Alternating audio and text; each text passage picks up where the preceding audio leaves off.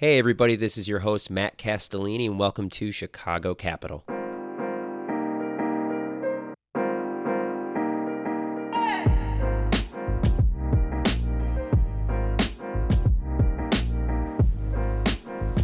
If API-first companies, modern suppliers, or alternative asset classes interest you, this is the episode for you.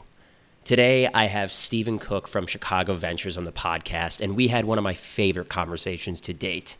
Stephen's incredibly thoughtful and knowledgeable about the aforementioned topics, and we definitely cover them at length in this episode.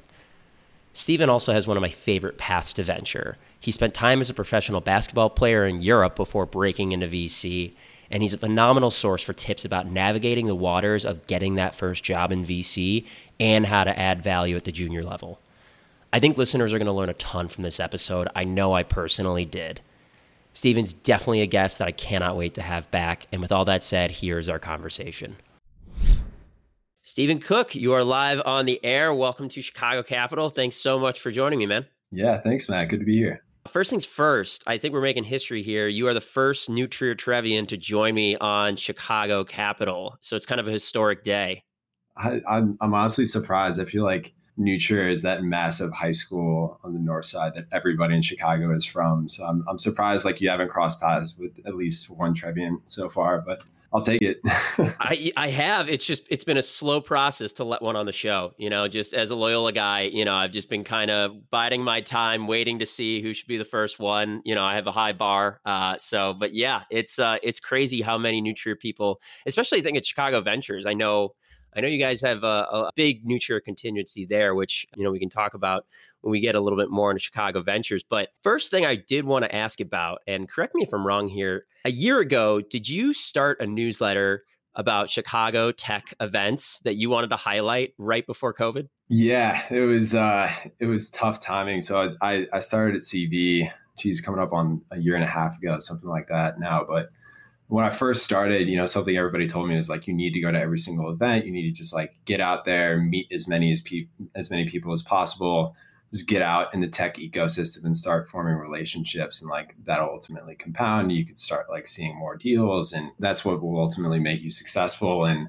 so I was going to all these events. I was like talking to a ton of other analysts and associates at other firms who were in similar positions, and like I kind of became known as like the go-to guy in the junior VC ecosystem of like, hey, I want to go to some events this week. Where should I go to? What spots do I need to hit? Let me ask Stephen, he'll know where to go. And that kind of got me tinkering with some different ideas. I thought about starting a newsletter, but I didn't want to be like, another VC starting a newsletter about like stuff that's already well talked about at this point, and like just being a part of the echo chamber. And when I thought about like what could actually differentiate my newsletter versus what's already out there, I thought, hey, I'm pretty good at this event stuff. Let me try my hand in that. And so like spent a ton of time putting together like the first newsletter. I was super selective about what I put on there. I wanted to make sure it was super high quality. Released it, got a ton of positive response. I think I was up to like 200 subscribers on Substack or something like that. And I'd sent it out to like maybe 20 people to start. And so it was like clearly resonating. Tough part was that, that first newsletter was, I think, March 2nd or 3rd, right before COVID hit. And of course, like 2 weeks later, we all know what happened. Every event for the foreseeable future shut down, and, everybody was in their homes for the next year plus. And I didn't want to be that guy that was starting remote or tech-enabled events and like that sort of stuff, just because I personally think it's just so saturated at this point. But it was a tough start to the newsletter career, but I've been releasing some other content since then that hopefully people have found helpful.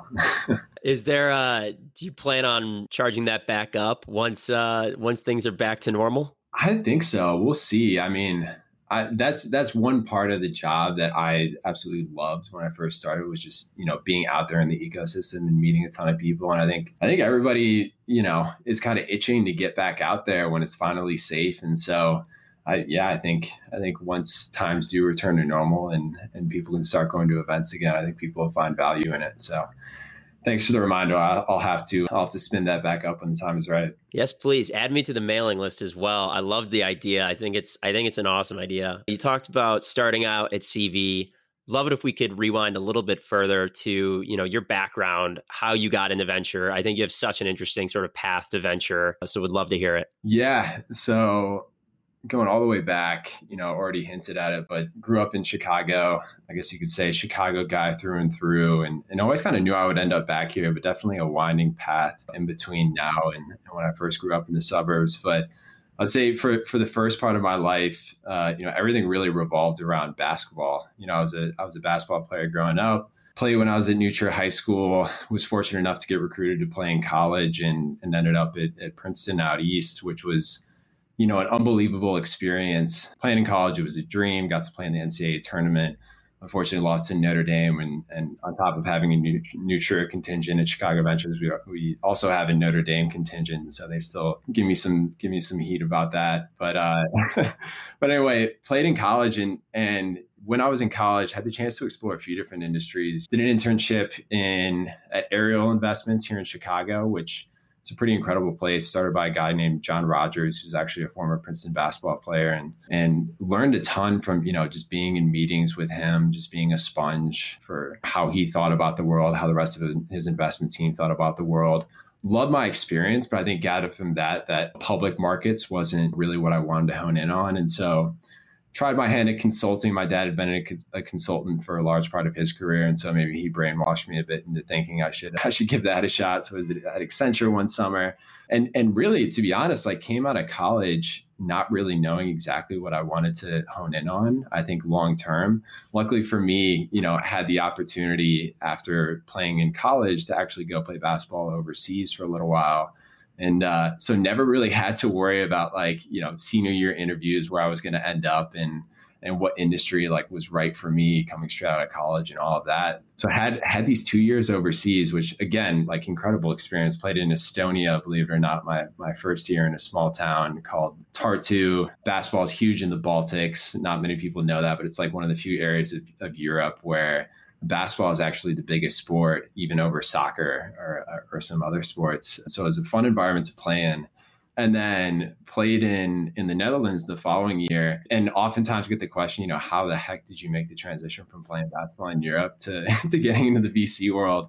This is a very non-obvious transition. And one thing I think, if you talk to anybody who's played a sport overseas, they'll all tell you have way too much free time on your hands. You have your practice in the morning, practice in the afternoon, you have game days, of course, but the rest of your time is up to you. And I'm just I'm not the type of person who does well watching Netflix or playing Xbox for 8 hours a day. And so when I first got overseas, was just exploring anything and everything. And what that looked like was just reading to people. I would cold DM people on Twitter who seem interesting, just hey, can we hop on the phone or call or something like that? So I was exploring everything. And what I kept honing in on was sort of the startup world, which ultimately led to the venture capital world. I think just because a lot of these firms put out really, really good content on how to start companies, how to invest in companies, how to think about forming your own startup. First, it came from hey, this seems super cool. I might want to start my own company one day. Started all kinds of online businesses when I was overseas, trying to find some way to spend my time. And especially my second year, this sort of compounded and got to a point where I was reading TechCrunch every day. I would listen to a How I Built This podcast while I was doing yoga every morning before practice because my body was slowly falling apart. And anyway, came back, fast forward after my second year, got back to Chicago, knew at that point, based on, what I'd learned overseas, that I was either go work for a startup or try to get into the VC world. And lucky enough, got an intro from one of my good friends, a founder here in Chicago named Stephen Smith, who I grew up with. Went through about 2.5, 3 months of pretty grueling interviews, but ended up with the spot on the other side. Went to grade school with Stephen. So did you really? No way. Yeah, it's so funny. It's amazing though, in the Chicago ecosystem, especially how small of a world it can really feel like. I don't know if you feel the same way. I know venture itself is a small world in the greater context of things, but Chicago especially. Totally. I always say about Chicago, it's the biggest small town in a big city of all time. Especially having grown up here, going to a massive school like New Trier High School, I feel like I can't walk 2 blocks in Chicago without running into somebody I know. And I think that totally carries over into the venture and startup ecosystem too. It's a small world. It also has a lot of the Midwestern values. It's super collaborative, hardworking, all that stuff. And that's what I love about it as a Chicagoan myself. Have you visited? Did you spend any time looking at New York? Because you went to Princeton, so you're kind of on the East Coast. I would imagine you had friends that kind of moved down to New York or up to New York. Is Princeton above New York or below New York? It's almost directly west, so I don't know. All right. Completely wrong. Okay. But, did you look at Silicon Valley at all? I mean, or did you know you wanted to come back to Chicago? Yeah, I thought about it. I think, I talk to firms kind of all over the place, right? Like as one does with, when you're going through the recruiting process earlier in your career. But I think for me, when I started to think about like what my true differentiators would be long term and where I wanted to be and how I wanted to position myself as like a junior person, especially in VC, where I feel like, the positions of analysts and associates are relatively coveted, and the people that fill those spots can almost become commoditized in some ways. I think like, being positioned in sort of a non-core market outside of San Francisco, New York, or Boston can actually be like a huge differentiator for you. First, I think like, there's not, at the end of the day, there's not that many seed stage firms in Chicago. I think it's growing. I think the ecosystem is growing in a lot of ways. But as someone who is from here, as someone who like understood the city, and when I thought about where I really wanted to plant myself and where I think I could really differentiate myself in the venture world long term, like becoming known as like a Chicago person, a Midwest person, center of the country person, an investor would carry a lot of weight, I think, as I carried on my career. That might lead a little bit into Chicago Ventures as a whole. We recently had Jackie DeMonte on the show. She was great. She gave us kind of a great overview of CV, but from your perspective, what makes CV stand out to you from other firms, either in the Midwest or on a national scale? What do you think makes CV so special? Yeah, I think a huge part of that is, how we've cemented ourselves in the Midwest ecosystem and being one of the first to do so. I think back when the firm started in 2011, 2012, there really not that many venture firms at the seed stage in the center of the country today. It was especially the case back then. And so, I mean, that was already a differentiator to start. And, when you think about how that carries over to today, there's not that many firms that have been around for 8, 9, 10 plus years, which is where it's at now. Not that many funds that are established. We just announced our third fund, and that's, I think, a big milestone for a lot of firms that you're. Congratulations, by the way. Thank you. Appreciate that.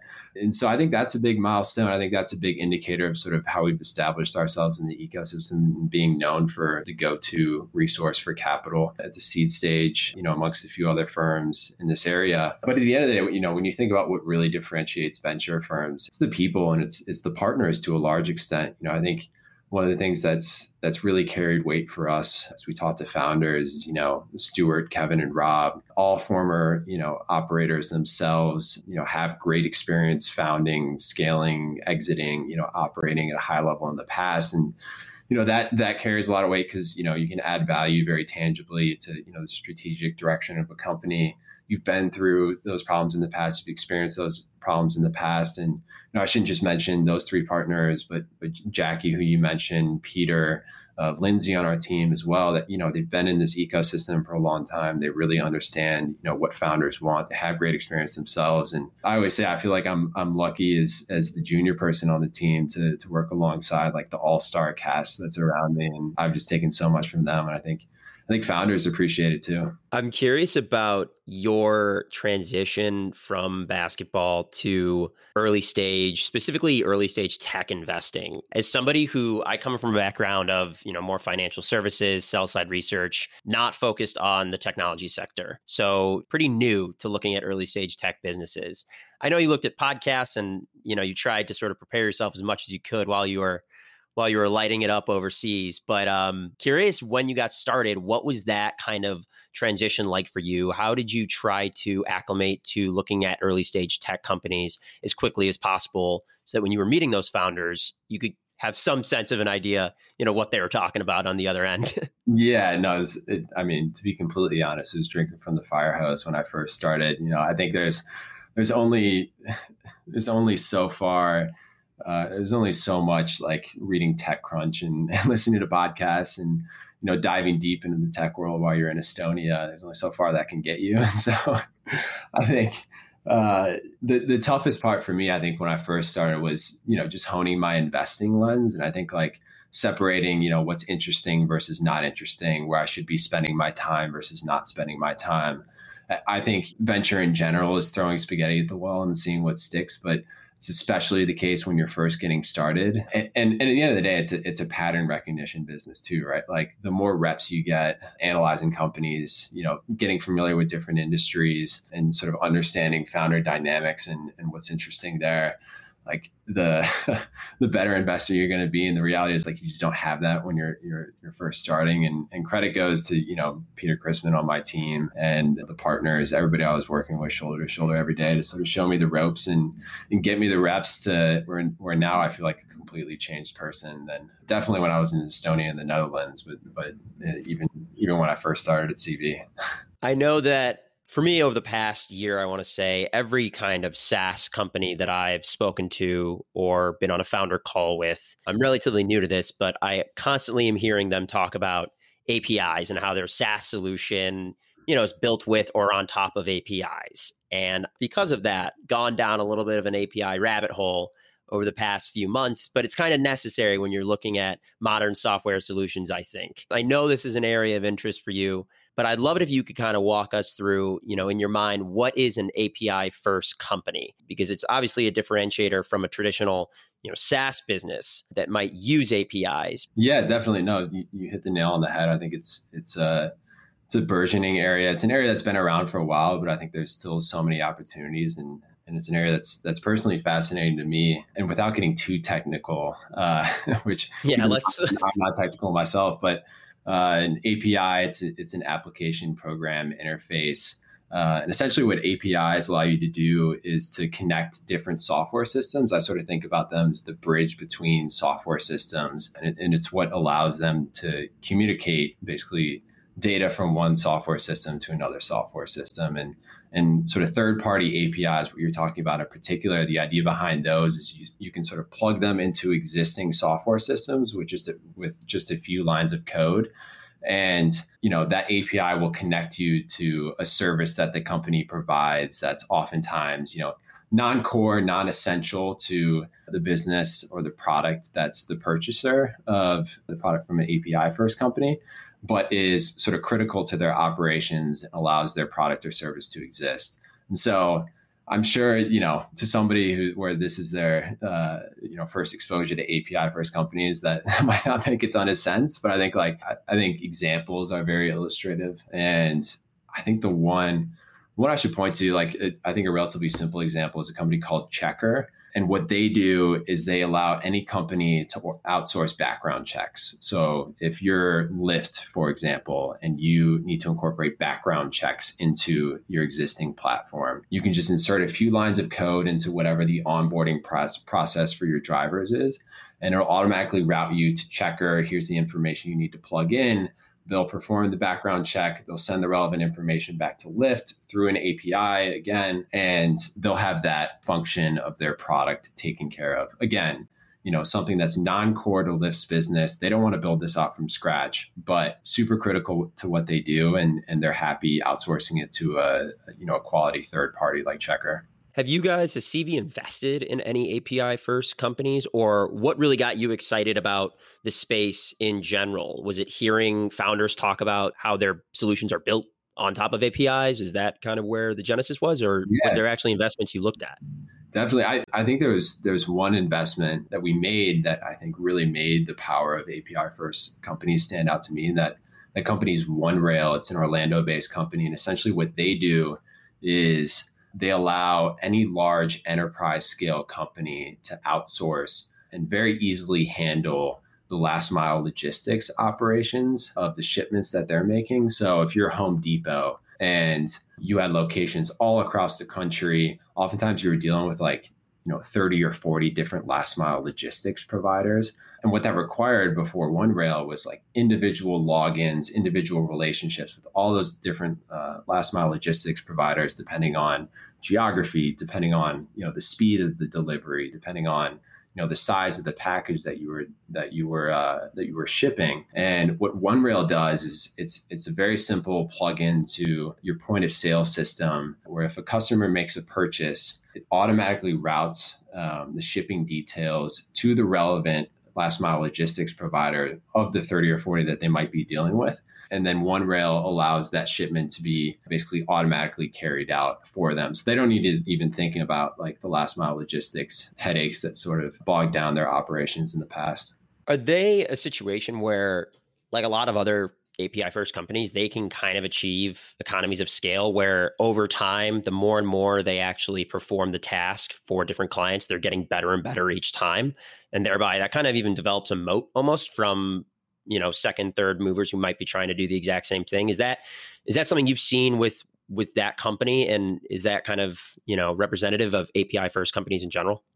Definitely. Yeah. I think there's two really powerful network effects that are sort of at work here. The first is, what you were describing, which is, as more people use the product, as more shippers get on board, the product becomes better just through iterations. And then the second network effect is as you get more carriers on board, the actual last mile logistics providers themselves, you start to build out a broader network. You're able to fulfill more shipment instances. You're able to cover more geographies. That'll ultimately, pull in more shippers, the folks like Home Depot that I was talking about, which will sort of has this push effect where, shippers bring on more carriers, which brings on more shippers, which expands.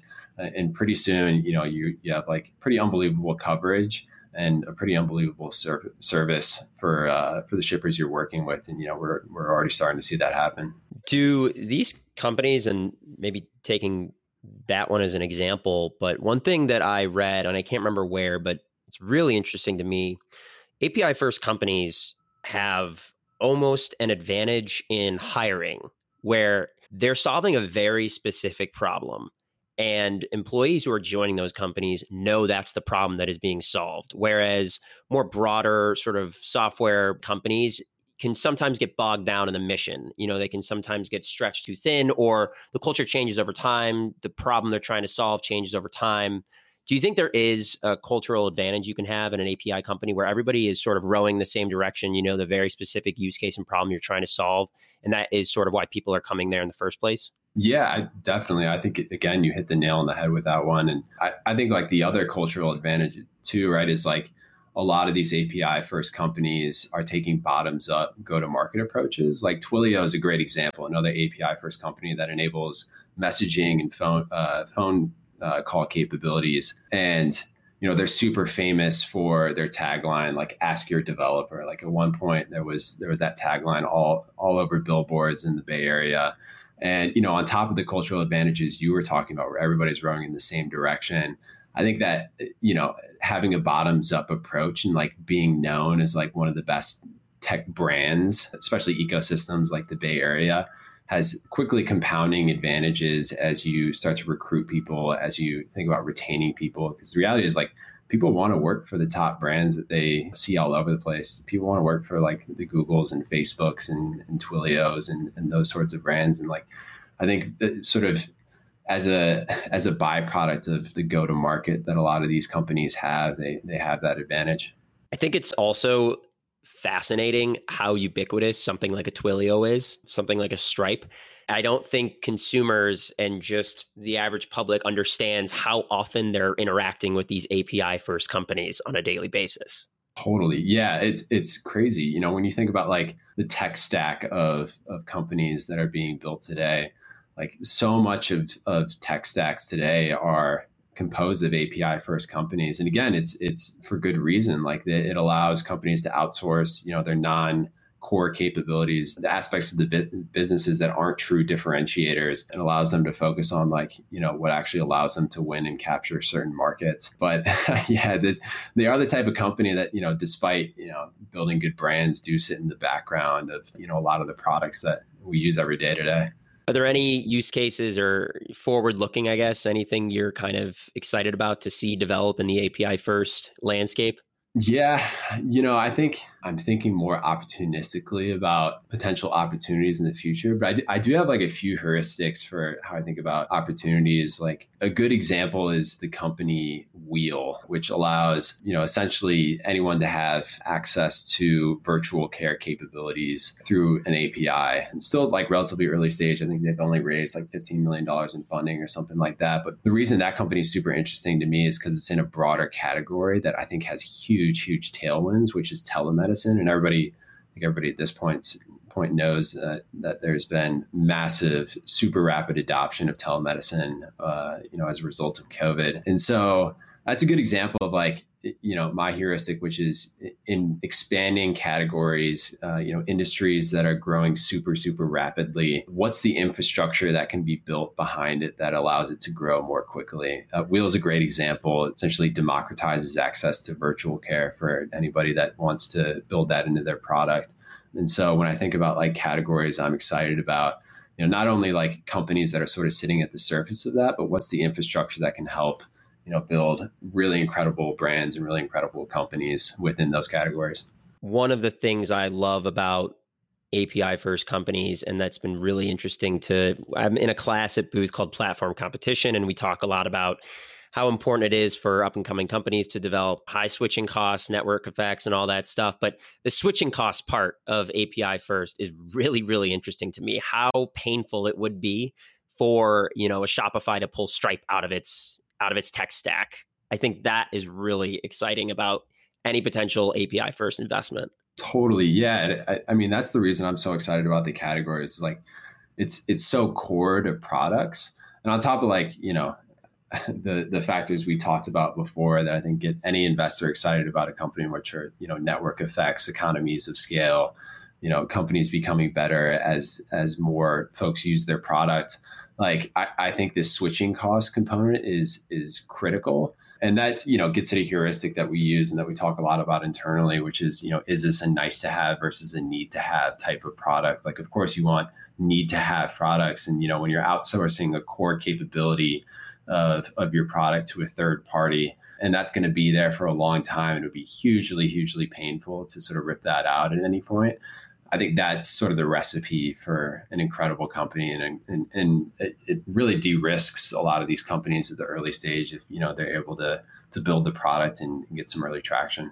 And zooming out a bit, I guess API first companies fall within the category of modern suppliers, which to somebody who hasn't dug in a bit on APIs or maybe has never heard the term can be a bit confusing.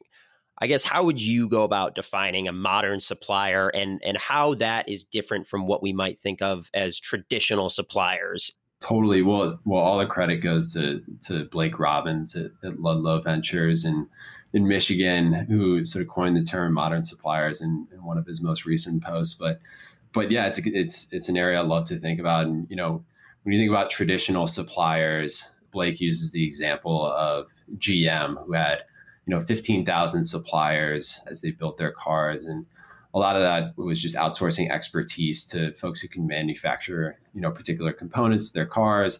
And, they were outsourcing a lot more than what people sort of originally anticipate. Like really GM at the end of the day, like their expertise is sort of assembly, marketing, distributing, a few different categories. But when you think about traditional suppliers, I think that's a great example.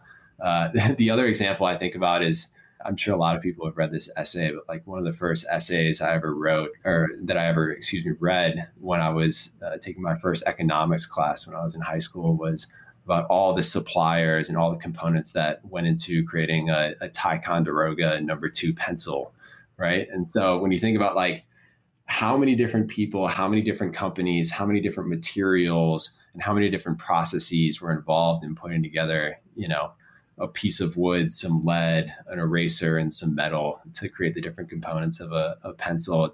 It's pretty incredible. And I think it was like a 10-page essay detailing all the processes. And so that really like opened my eyes to sort of the supplier world more generally.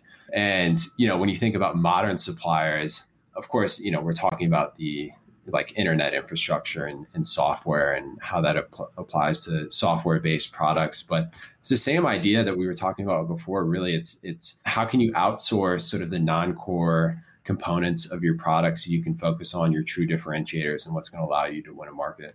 It's crazy to think where we sit today. Obviously, starting a company is a Herculean task and it's challenging and there's so much uncertainty, risk, anxiety. But in terms of getting a company off the ground, I feel like it's never been easier than it is today, with server costs being so much lower than what they used to be. AWS kind of helping companies on that front, cloud computing, modern suppliers, ability to sort of build your product on top of APIs. It's crazy to think how much easier it is today to start a company than it was 20 years ago. Yeah, it's insane. I think when you think about building a company 20 years ago and you think about the daunting task of, building out a data center yourself, which right. Might have taken up, all the proceeds from your, $2 to $3 million seed round back in the day. And today you can sort of flip a switch, have AWS up and running. Even on a smaller scale, you can start a Shopify store. A bunch of my friends are doing that as sort of side hustles now. And I think it's pretty incredible. I think it's obviously like a huge benefit for society. It allows folks to spin up more businesses, it allows businesses to iterate quicker.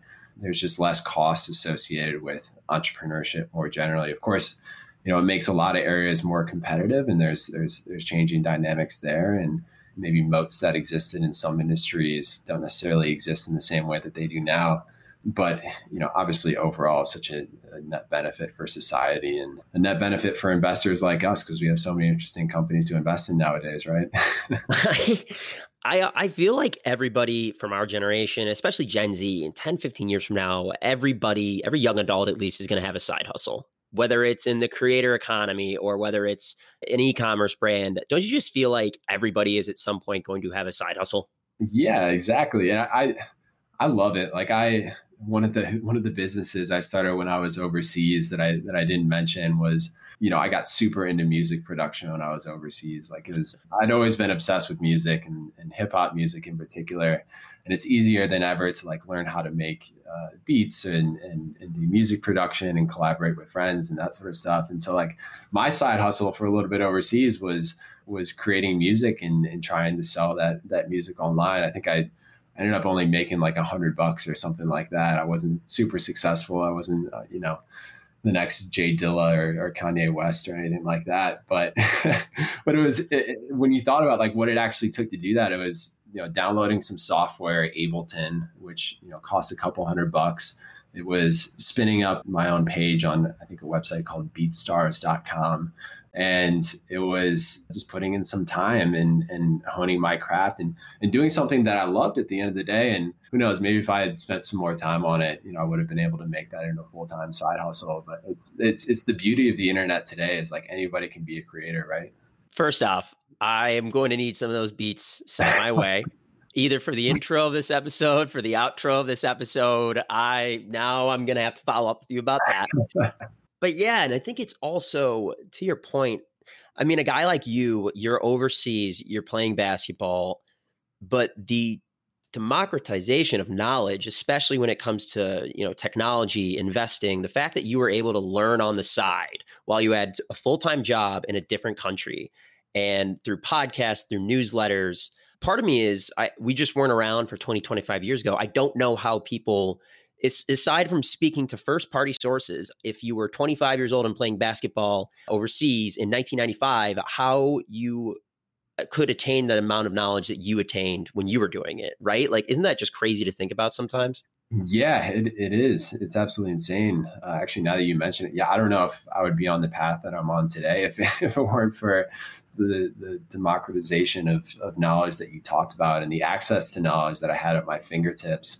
Yeah, well, I guess all I can say is I'm glad I wasn't a pro basketball player in the 90s versus late 2010s. Did you do any kind of investing when you were overseas? Did you start personally investing? I know an area that has caught your attention or that you're really interested is niche asset classes and the current state of investing right now, which looks a lot different from even when I was in college, learning about finance, learning about economics. So curious if you had any personal experience with those niche asset classes.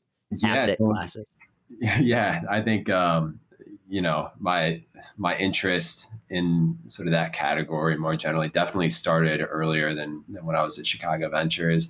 One of my deep dives, one of many deep dives when I was playing overseas was, on crypto and investing in Bitcoin and sort of Ethereum and some other cryptocurrencies in the early days. And so I won't put it out there. Actually, come to think of it, my first exposure to it was some of my teammates when I played overseas. And I remember one teammate, an Estonian in particular, he had friends who were super deep in the crypto world in Lithuania of all places, and he's like, "Hey, there's all these currencies that like all my friends are making crazy money on." Of course, this was like in the run up in 2017. I think the bubble burst mid season, and that guy and a few of my other teammates were pretty sad, myself included. But that was kind of my first exposure to sort of alternative asset classes, and slowly got into it overseas. I think I was like relatively early on to the Robinhood trading platforms and public market investing as well. But it's definitely been a fascination of mine, and it's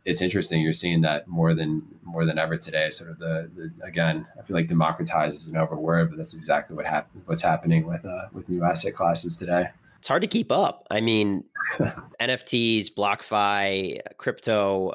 What are you most interested in today in terms of where you're not to ask you about your personal investment portfolio, but what kind of areas interest you right now, and do you think are kind of going to be really interesting to follow in the next few years? Yeah, it's all over the place. I mean, for me personally, it's all over the place, and my taxes this year are going to be an absolute nightmare because of it. But I think some new areas that have popped up that I'm interested in are, I think, collectibles. I think that's something that's sort of happened offline, I think, a lot in the past. Like people have always been trading, sneakers and sports cards and that sort of thing, cars, watches, sort of you name it. But I think that's being brought online at a rate that's accelerating rapidly. When I think about like new areas, it's hard not to talk about alternative asset classes without NFTs nowadays. Although I think when you think about like the Gartner adoption curve, it's probably sort of where crypto was in 2017 versus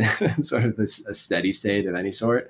We'll see how that plays out. And I think for that reason, I'm kind of staying out of it personally now. But there is something enduring there, I think, in the long run. And there's a lot of others. I think what really fascinates me about the space is, at the end of the day, like diversification is one of the wonders of the world. It's like it's one of the most sort of interesting concepts in finance. Like, as you diversify across more asset classes, it dramatically brings down risk, and over the long run can result in much more predictable, much higher returns. And so, when you thought about diversification in the past for sort of your typical retail investor, it was like stocks, it was bonds, maybe you had some real estate. If you were really out there, maybe you like collected some trading cards or held some alternative assets. Nowadays, as someone in their mid 20s, of course, I can have stocks, I can have bonds, but I can get exposure to hedge fund strategies that previously would have taken, massive amounts of capital to buy into. I can get exposure to real estate through platforms like Fundrise, which, takes the administrative side of things completely off my hands. And I can sort of just go into the app and see which properties I'm invested in. And there's so many others, right? Like, and I think that's only going to continue. Like, I've seen companies that are doing similar things for franchises. Like franchises, I think like creating new McDonald's or Wendy's or that sort of thing has been like a huge investing opportunity for many folks. But you had to have super specialized knowledge and you had to have a ton of capital to get into it. But now, similar to Fundrise, there are platforms that can do that for you. And I think there's just like so many examples of asset classes today that folks will get excited about and folks will get exposure in their portfolio. My travel basketball history just means that if I can open up a Culver's franchise, that I need to pounce on that as fast as possible. Actually one of my favorite anecdotes about franchises is I think one of the top five richest players to ever play in the NBA is some guy you've never heard of before. It's like not LeBron James, it's not Shaquille O'Neal. It's some guy who like played for the Atlanta Hawks, I think, for a few years back in the late 70s or something like that. took his MBA money, invested it across a broad portfolio of franchises in particular, of all things, and has since compounded his money to a point where I think now he's worth close to $1 billion or something like that. There's a great tweet storm about that I read at some point. That's unbelievable. I think on this topic of the NBA, it's amazing to me you're not involved at all at Top Shot. I mean, that's so up your alley. Yeah, I don't know. I think it's super exciting, and I think I will get involved at some point. That I just get hesitant about that because I still, going back to like the Gartner adoption curve, I'm seeing like this massive uptick of something that sort of just came on the market, and I'm afraid of reliving my crypto days in Estonia 2017, where I bought in like right before the biggest crash, and so maybe that's what's driving the hesitancy there. I know, and I think a lot of people look at NFTs and they say, I missed out on crypto 7 years ago. And especially now, everybody's on Twitter talking about when they bought crypto in 2013 and how much it's worth. So I think partly NFTs, the buzz around it is driven by a lot of people who couldn't get involved in crypto, kind of slept on it a little bit. And they see this as the next sort of new wave, potentially new gold rush. But I am curious about all of this. I mean, what do you think has caused a lot of this? I think is driven by younger generations, Gen Z, millennials, looking to diversify, we talked about side hustles, but on investing even, what do you think has caused such a enthusiasm around investing from this younger generation, from our cohort and even younger? Yeah, I think there's a few things that's sort of driving that. I think the first is, people nowadays, I think, want to have some sort of emotional attachment to their investments. And Packy McCormick and Not Boring, I think, had a great post about this and about sort of broader trends in this category. And a huge part of it is there's an emotional attachment. There's almost like an entertainment value on top of sort of the returns you're getting. And when people are sort of investing their money in different spots, of course they want returns, but like if they're going to be spending a lot of time on this, they want it to be, in categories that they're actually interested in and excited about. And so I think that's a huge component of it. When I think about like other drivers, I think COVID had a lot to do with it, right? Like I read a guy, a Bloomberg columnist named Matt Levine pretty religiously. And he has a ton of insights. But one of his insights about, what drove sort of the growth of retail investing during COVID is what he terms the bored markets hypothesis, which is when COVID first hit, people were sitting at home, sports were no longer on TV. You weren't spending any money, right? Because you weren't going out to restaurants or bars or, some of the in-person activities that you were excited about pre-COVID. And suddenly you were flush with cash. You had a ton of time on your hands. If you're into sports betting or something like that, you couldn't do that anymore. So everybody's like, well, why don't I, mess around with the stock market? I think, again, a lot of it had to do with, the entertainment value of putting some money in, seeing it go up. And I think that's part of what's driving it now. Of course, I do think this trend is more enduring than a little bit of entertainment value during COVID, but I think that's at least what got a lot of people into it initially. I think that makes total sense. That's a great point. And I think the technology was there, the platforms were there, they've been built up over the past years, that it was a perfect confluence of events almost. And I do agree. I think the enduring nature of it, there is a dopamine associated with watching an investment go up, and people, there is a psychological effect that can really become embedded in somebody, and they want to sort of continue to keep going back to the well, especially if it's seen as a little bit less of a risky endeavor than just betting a certain amount on a sports game where you have no real insight into the outcome. There's a lot more, I think, that you can do today to learn about these different niche asset classes, to get involved, and to, again, have an emotional attachment that I agree. I think it will endure past the pandemic. But I'd love to touch on a favorite topic of both of ours with the time we have left, and Chicago. We talked about it from the outset, but I'd love to kind of hear your thoughts on the state of the Chicago early stage investment landscape, how it recovered from COVID and where you think we are today. Yeah, I think first in terms of funding activity, I don't think if you asked anybody a year ago that we'd be where we're at now, given COVID had just hit and, Sequoia had just released their Black Swan memo, and everybody thought, here comes the recession that we've all been sort of in the back of our minds anticipating since the last one in 2008. But clearly that hasn't turned out to be the case. And it's pretty incredible. And I wrote a post back in September on sort of the state of early stage financing in Chicago. And it was pretty clear that, financing activity was on par with prior years. I think 2019 was a bumper crop year in a lot of ways. Like it was, the early stage ecosystem had sort of grown at a steady rate, and 2019 was sort of above and beyond any year prior.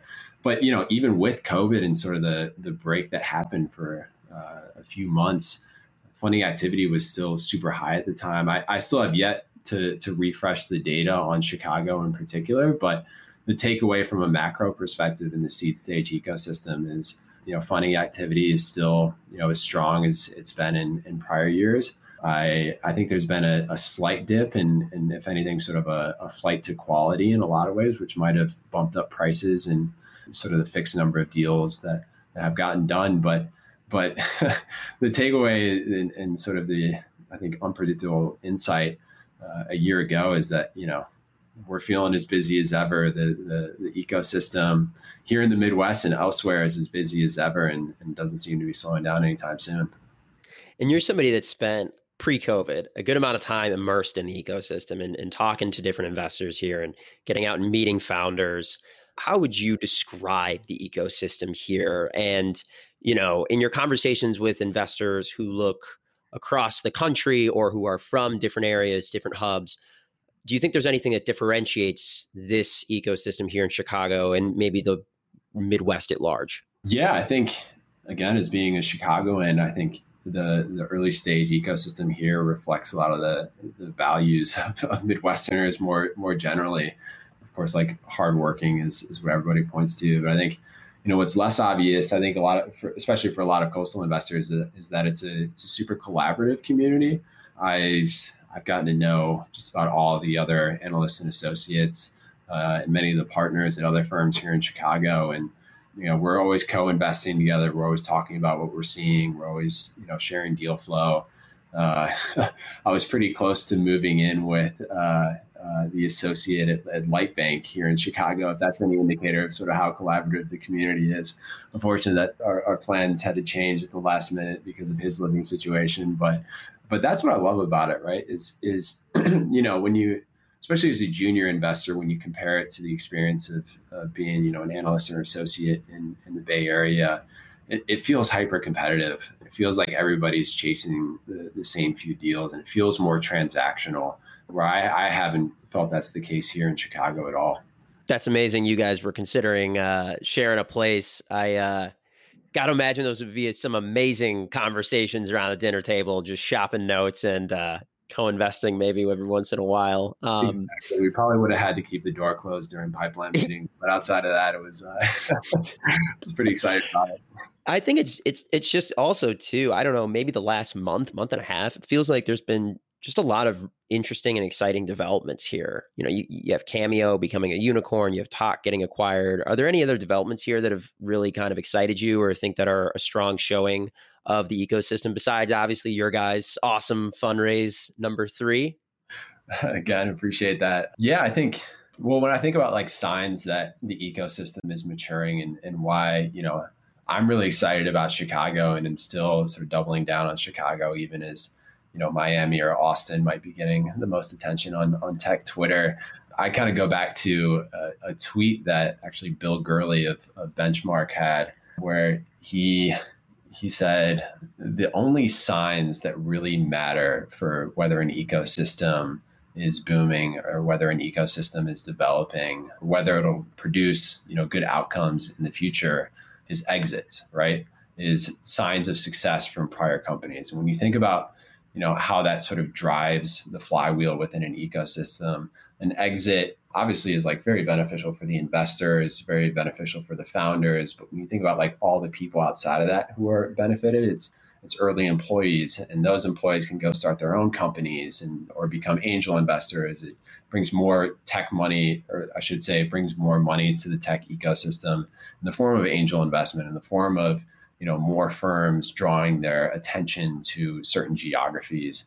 And that'll cause more companies to spin up, which will have their own successes. And you start to get like the flywheel really spinning within certain geographies. I think when you think about Chicago in particular, and this is actually sort of preempting another post that I'm hoping to put out in the next couple of weeks here about actually titled, which ecosystem flywheels are spinning the fastest. Chicago was second on that list in terms of ecosystems outside of so the West Coast and the Northeast in particular, of markets that had exits where the flywheel was sort of spinning the fastest. And so, Cameo is a more recent example. We're obviously excited about that one because it's in our portfolio. I hear Talk a few weeks back exiting for $400 million. ClearCover just a few days ago raising a $200 million round, and hopefully that leads to a successful outcome there. It's certainly looking like it. And I feel like that news is just becoming more and more common, and that only benefits the ecosystem. I think one question that I try to address with junior VCs, especially because a lot of times you are sort of the first person that a founder might be speaking to or pitching to. And something that I know a lot of people wonder is, what is at Chicago Ventures, what is your guys' due diligence process look like? And curious if you've noticed a acceleration in time that you have to do due diligence since you started in venture. Certainly. Yeah, I think it's important to note here too, right? Like I only had 4 months in a venture role before COVID hit, and our world sort of changed. But even with sort of the limited experience prior to COVID, I've totally noticed an acceleration of due diligence processes and just how fast things are moving, particularly the most exciting stuff. And obviously the reason for that is, everything's happening through Zoom. The founder no longer has to fly out to Sand Hill Road to go up and down the street having meetings with a bunch of firms over the course of the week. Then they're coming out to Chicago, then they're going somewhere else. You can just hop on a Zoom call and knock out 8 meetings in one day. And I think that's great. I think it's sort of playing into our thesis that companies can be started anywhere, get funded by anyone, but it does, make our sort of internal capacities and our diligence processes a little more strained because we do have to move faster, I think, than we ever have in the past. But so far, I feel like we're adjusting. And the nice part about a firm like ours and sort of our strategy is, we pick our spots. And if we don't feel comfortable with, a shotgun marriage over Zoom for what could be, a decade plus relationship, then we can just move on to the next one. Yeah, I really am curious to see what is going to happen in a year from now and how the nature of first meetings at least will change, or if they change at all. There is such an efficiency to being able to do a ton of first meetings over Zoom. I think ultimately everybody wants to get that in-person connection and build the relationship in that way. But I'm very curious to see how this changes. Steven, this has been awesome. I would love, though, before we finish up, I spent 4 years in New York after college, moved back to Chicago during COVID, and I just haven't gotten my restaurant game down pat yet. I don't have any favorite spots yet. I have the places I grew up with, the places I love in college, but just curious, any places, any restaurants, call outs that you want to give? Yeah, I think the obvious one is Lou Malnati's, but I know you know that one, so maybe I'll go with which is a controversial take, right? In Chicago, it's a heated discussion anytime you're talking to Chicagoan about their pizza. But I'll throw in a plug for one of my favorite sort of hole in the wall restaurants. The part that I didn't mention actually during my story is I had a chance to go backpacking for a little while in between my time overseas and my time joining Chicago Ventures before I really kicked off the diligence process, which is a story in and of itself. But next podcast for sure. But I spent some time in Thailand and became absolutely obsessed with Thai food, which is now, I think I could have Thai food for every single meal. And my go-to spot for sort of like, your quick $10 to $15 curry is a place called Silver Spoon Thai in Streeterville. And it's great. It's in the basement of some place. Like the people who run the restaurant are from Thailand originally. And, I know I can call up that place and get some unbelievable, masaman curry or green curry in about 10 or 15 minutes. So that's my go-to. That's awesome. I'll add that to the list. Any great resources that you love to stay on top of, especially in your last year and a half, as you've gotten new to venture and the longer you've spent sort of doing the job, any resources that you really love, podcasts, newsletters? Yeah, I always refer somebody to sort of I always refer anybody who asks that question to one resource in particular. And it is a website called sandhill.io, named after the road in the Silicon Valley. And it's started by one of my good friends, Ali, at Equal Ventures. And essentially what it does is it aggregates blog posts from 300 different resources like Mediums, Substacks, you name it, and aggregates on a daily basis. So the best thought pieces, theses, big funding announcements, et cetera. And I know I could keep up with all those blogs individually, but having that aggregated in one place and like all of my favorite writers in one place is pretty useful. And I think if you read a couple posts from that every day, you get the lay of the land in the venture world pretty quickly. That's an awesome one. I love Sandhill, and I completely agree. I'd love to have him on the podcast and just ask him how he went about building that, because I certainly am a benefit of it, and just want to shake his hand for the good work he's doing. Absolutely. Steven, thank you so much for coming on Chicago Capital. If people want to follow you or find you, where can they go?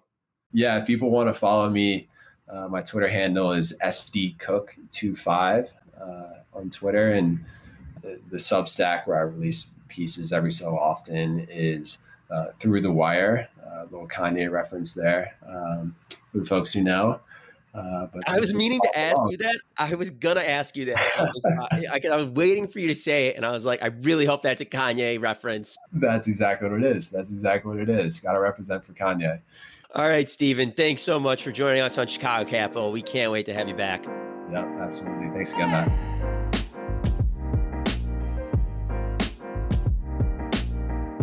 If you are a founder seeking venture capital investment at the pre-seed through Series A stage, check out Manifold Group. We're a venture holding company based in Chicago with offices in Dallas, Los Angeles, and soon Atlantic Canada. We believe early-stage private investments represent an excellent investment opportunity, but existing investment models in the space leave much to be desired. Manifold is a new model for growth in the new economy, designed to create and capture value at the early stage through synergies across its venture fund, incubation and acceleration studio, and advisory firm. Learn more about Manifold at www.manifold.group, and please tune in for the next Chicago Capital episode.